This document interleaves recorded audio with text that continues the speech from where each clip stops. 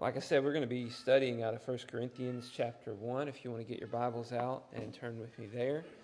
Starting a series on division doesn't sound like things are going well here, but I'm not really starting this series because things are going badly. I'm starting this series to make sure that they don't head that direction. And it's always important to have these thoughts before us. So I'm looking forward to our study together as we consider the danger of division from 1 Corinthians chapter 1 through 4. If you're familiar with 1 Corinthians, you know that this is a congregation that has a lot of problems. Paul is kind of laying out all of their problems and giving them a strong critique as you go through the book of Corinthians, and helps them to understand where they're wrong about a lot of different things. But it's interesting that he starts the book with this topic of division. And he gives it so much attention at the first that there's 4 chapters devoted to this idea that the Corinthians are a church full of division and divisiveness.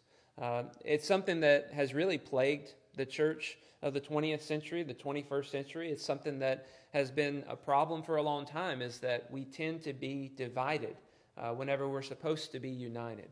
And so as we study together in this series, hopefully we'll understand the ins and outs of divisive behavior and try to prevent ourselves from falling into traps and snares that Satan has set up for us, so that we bring less glory to God, and so that the reputation of this congregation falls in the eyes of the people around us. Our goal is to be united on every front and not to be divided. And that's hopefully where we're at right now. I feel like that's where we're at right now. And that's hopefully where we'll be for many years to come, so that God can be glorified. But as we open up 1 Corinthians, what we notice to start off with is Paul doesn't come right out on the offensive. He doesn't start with an attack against them because they're being divisive with one another. And you might think that because there's problems that he would address those immediately. But the first 10 verses of 1 Corinthians are more of a unity kind of a text that tells us about the things that we have in common in Christ. And it makes sense as you open up the letter to just kind of prepare the way for all the things that are going to be said about division and how you ought not to be divisive, that Paul would start off explaining why it's important for us to be united. And that's exactly what he does in the first 10 verses. So we're going to be studying that this evening, and I'm looking forward to it very much.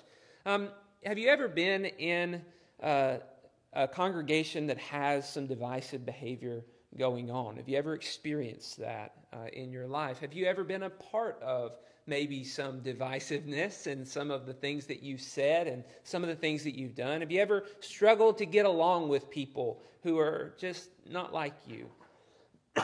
They have different opinions than you do about certain things, or maybe they're just different. Sometimes that's the case. Well, in the first 10 verses, he tells us that in the body of Christ, we have some things that unite us that are very, very important, that are things that we should dwell on and that we should think about. And so we're going to look at all of these things, 3 things specifically that he talks about. Start with me in verse 1. It says, Paul, called by the will of God to be an apostle of Christ Jesus, and our brother Sosthenes, to the church of God that is in Corinth, to those sanctified in Christ Jesus, called to be saints together with all those who are in every place, call upon the name of our Lord Jesus Christ, both their Lord and ours. Grace to you and peace from God our Father and the Lord Jesus Christ. I give thanks to my God always for you because of the grace of God that was given to you in Christ Jesus. Let's stop right there. So, oh man, I got a tickle. I think I got it. All right. Notice in this text, he says to start off that these Christians, the church of God that is at Corinth, the Christians that meet there, are sanctified in Christ Jesus. They're called to be saints. That's who they are. Now that's what they've experienced as a church of Christ, a church of God, that they are sanctified. And what does that word mean? We don't use that word very often, but it means set apart for the gospel, set apart for salvation. These people are considered God's people, God's children, adopted into the kingdom and blessed with every spiritual blessing. Now, all of them have the same spiritual blessings as the church in Jerusalem, as the churches of Asia, as the churches of Macedonia. They have the same spiritual blessings as everyone else. Even though whenever we open this book and we read through all of it, we see these people are loaded with problems. And these are Gentiles. But Paul doesn't care. At the very beginning of this letter, he knows all the things he's going to say. Later on in the letter, he knows all the problems that they have. But he says, you are sanctified in Christ Jesus. Salvation and sanctification are for you, Corinthians. Just like they're for everyone else who believes and puts on Christ, who receives the grace of God that has been offered to them. They are united in that. You see how that salvation, that sanctification unites them. It binds them with everyone else who is undeserving, as we all are. There's a unity in the idea that we are sanctified in Christ Jesus. And he wants to start off the letter pointing that out. You are called to be saints with all those who in every place call upon the name of our Lord Jesus, both their Lord and ours. You see the unity of the text, the pulling together. He wants to bring them in. You are not on an island by yourself, though it might feel like it, Corinthians. But you are a part of a much larger body of Christ, and you are united with all of them as the saved. That's who you are. That's your life. That's what you experience. You go to verse 5, it says, that in every way you were enriched in him, in all speech and all knowledge, even as the testimony about Christ was confirmed among you, so that you are not lacking in any gift as you wait for the revealing of our Lord Jesus. And there's a second thing that unites the Corinthians with everyone else. He says, in every way you were enriched in him, in all speech and knowledge. Notice there's an enriching that has happened in Corinth, an enriching that has happened really in all the churches, wherever Paul has gone, that he has passed on the spiritual gifts, which he'll talk about in 1 Corinthians chapter 12 through 14, that they all have spiritual gifts that have been given to them that has enriched them, and their speech and their understanding and their knowledge has been enriched, so that they have a greater knowledge, a greater understanding of who God is and the relationship that they share with God. That God has enriched their lives just like he's enriched everybody's life. He's given them spiritual gifts just like he had given spiritual gifts all over the church in the first century. And they join in that understanding now of who God is. Now we read this and we might think, well, we don't feel very united with the Corinthian church. Unless we speak tongues or unless we prophesy. And some people feel like that's an important thing to do. But really what we have is more valuable in some ways. Not that we have the spiritual gifts, but we have the revelation of what those spiritual gifts brought.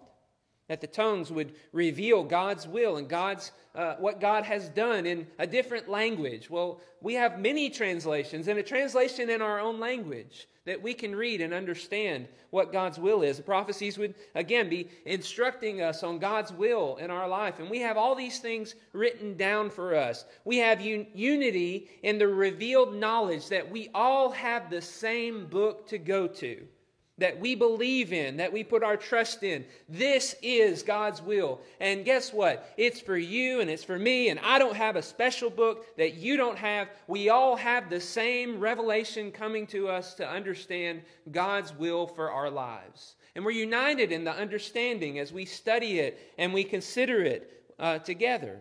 And that's what God desires from us. And that's what God desires for us, to have unity in our understanding. And we'll see that even more in just a moment. Finally, we notice something else. There at the end of verse 7, he kind of started to say it. Notice verse 7 again. We'll read down through verse 9. It says, so that you are not lacking in any gift as you wait for the revealing of our Lord Jesus Christ, who will sustain you to the end, guiltless in the day of our Lord Jesus Christ. God is faithful, by whom you were called into fellowship, the fellowship of his Son, Jesus Christ our Lord. Notice here he says, you are waiting for the revealing of our Lord Jesus Christ. That's who you are. You are sanctified. What you're doing, you are being enriched with the knowledge of Jesus and of God, and what you're hoping for, the revelation of Jesus coming back. And that's what you're united in, looking forward to that day when Jesus comes and you get to be with Him forever. Everyone at that congregation has those three things, has the unity in those three things. And this third one is really fascinating, that they all together are looking forward to eternity. That they are all together looking forward to the day when Jesus returns and takes them up to be with them. And that's what they all have together. And I love these statements that he joins with this. He says, you're waiting for the revealing of our Lord Jesus Christ. And then he says, who will sustain you to the end, guiltless in the day of our Lord Jesus Christ. And then he says this, God is faithful, by whom you were called in the fellowship of His Son, Jesus Christ our Lord.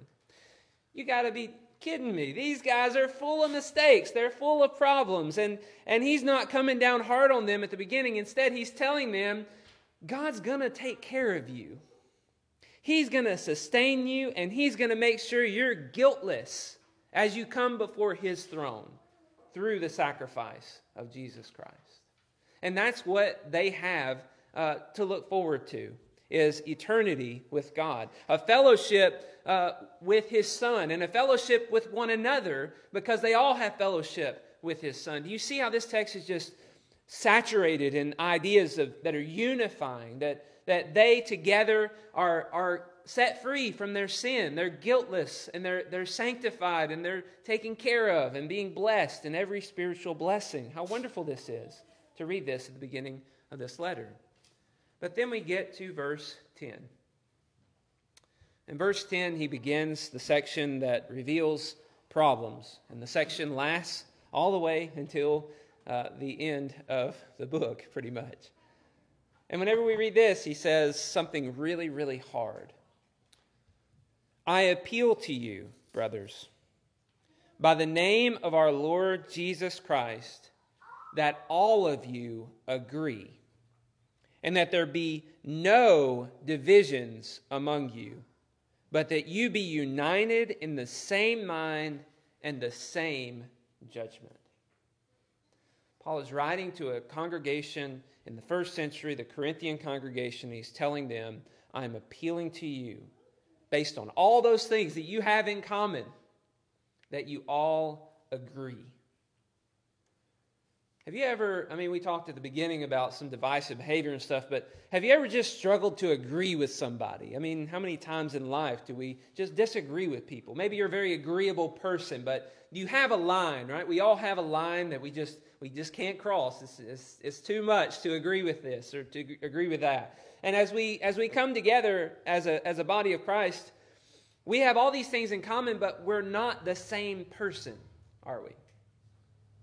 You didn't have the same upbringing as I had. You don't have the same living situations that I have. You don't have the same family situations that I have. And you may not understand the job situations and the pressures that are being put on me. And you may not understand the way that I have learned the Scriptures from all my life leading up to this day. And you may not agree with me on a few things. Yet here is Paul talking to a congregation that is much like our congregation. Congregation that is full of people from all different walks of life.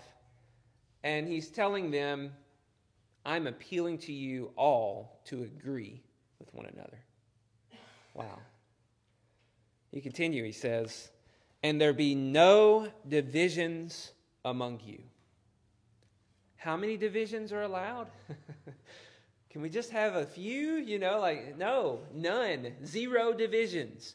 How many times have you been around somebody in the church and you kind of wanted them out? We're not going to admit that, right?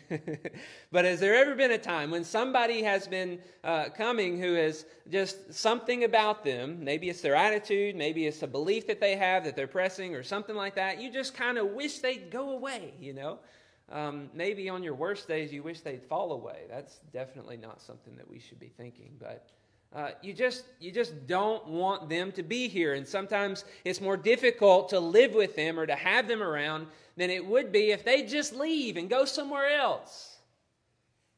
And that, he says, is not okay. That is a division that is in the congregation. He says there should be none of that.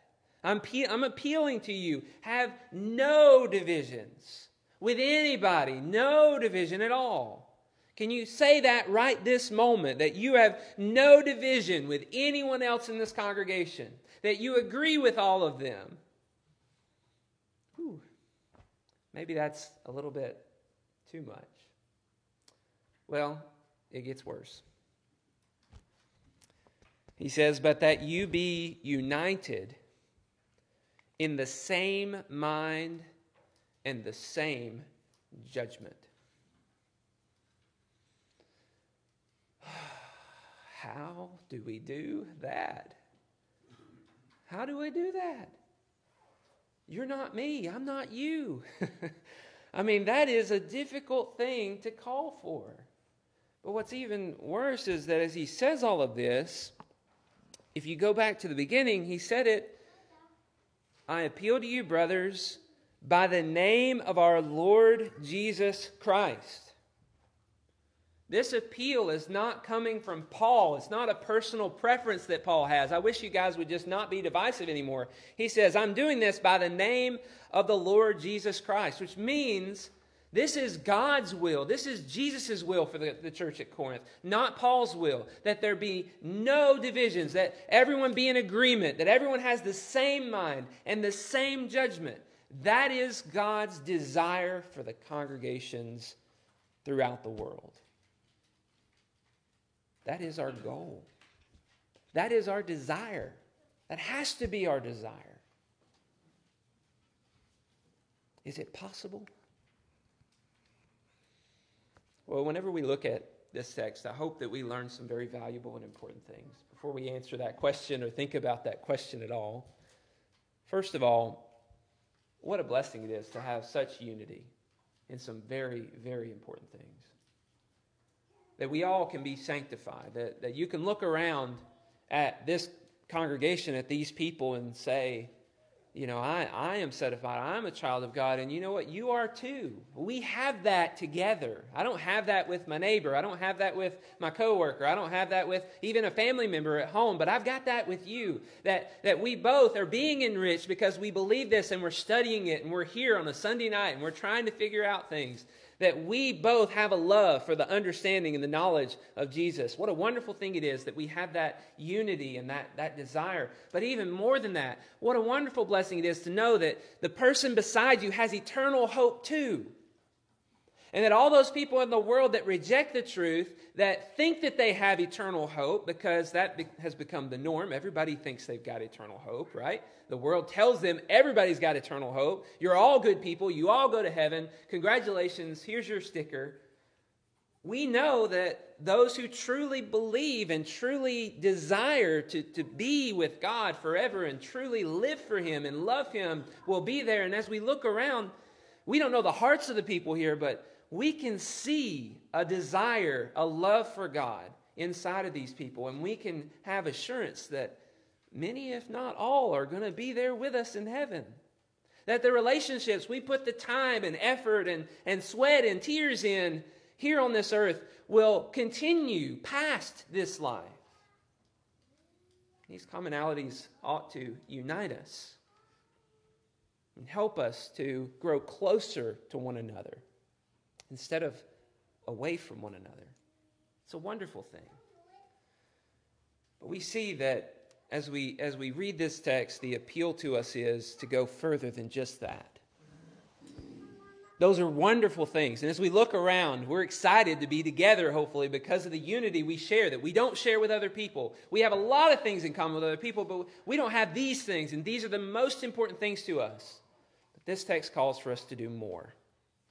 To have an agreement with the same mind and judgment about what we do and how we live and how we work together as a congregation.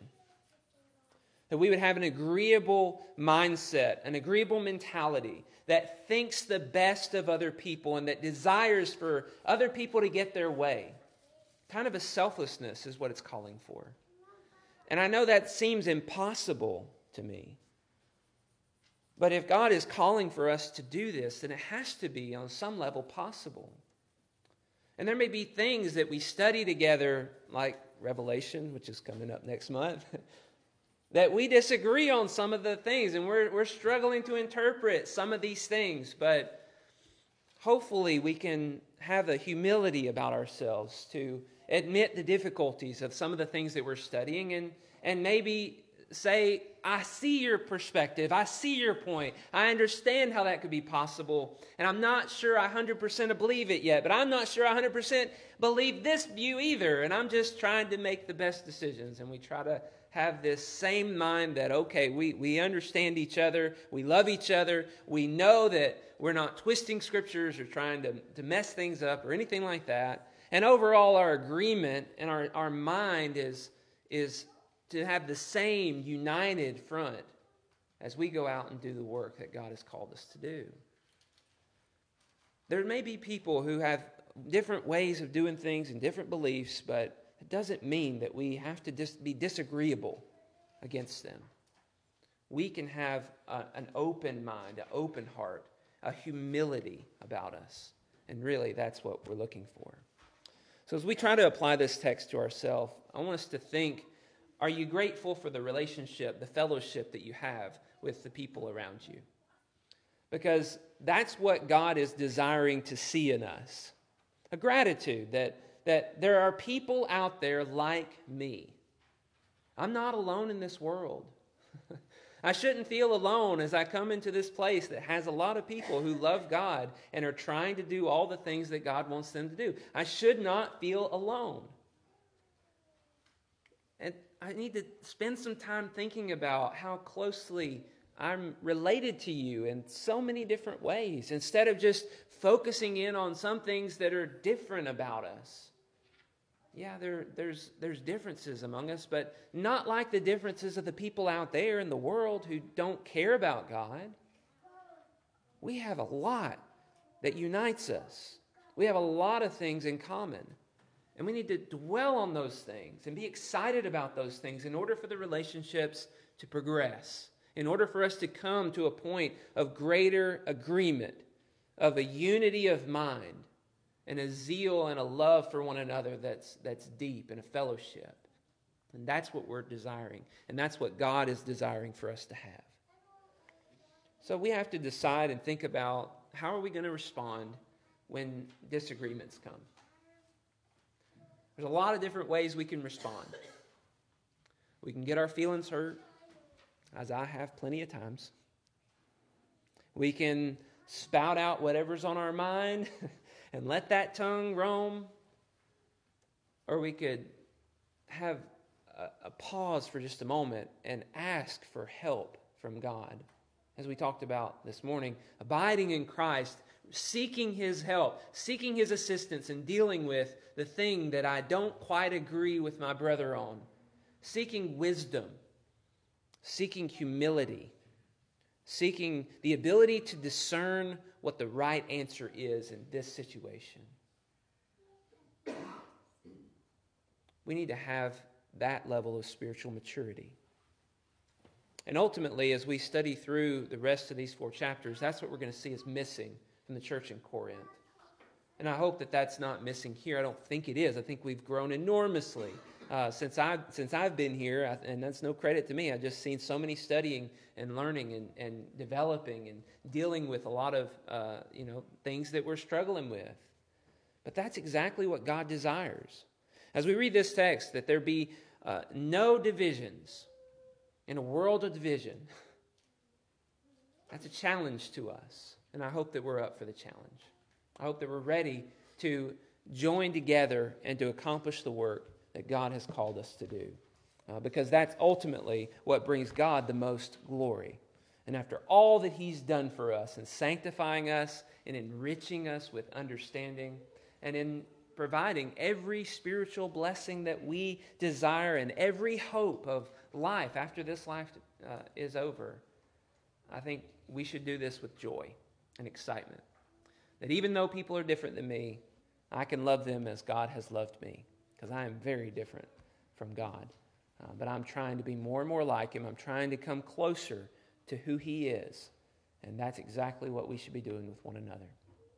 If you're here tonight and you are not desiring to please God, you've not been living your life united with Him, sanctified through the blood of Jesus, you've not called on Him for your salvation, you've not entrusted Him with your life, we want to give you an opportunity tonight to do that. If you are struggling with your relationships with your brethren, struggling to be united with one another and have the same mind, you're not alone.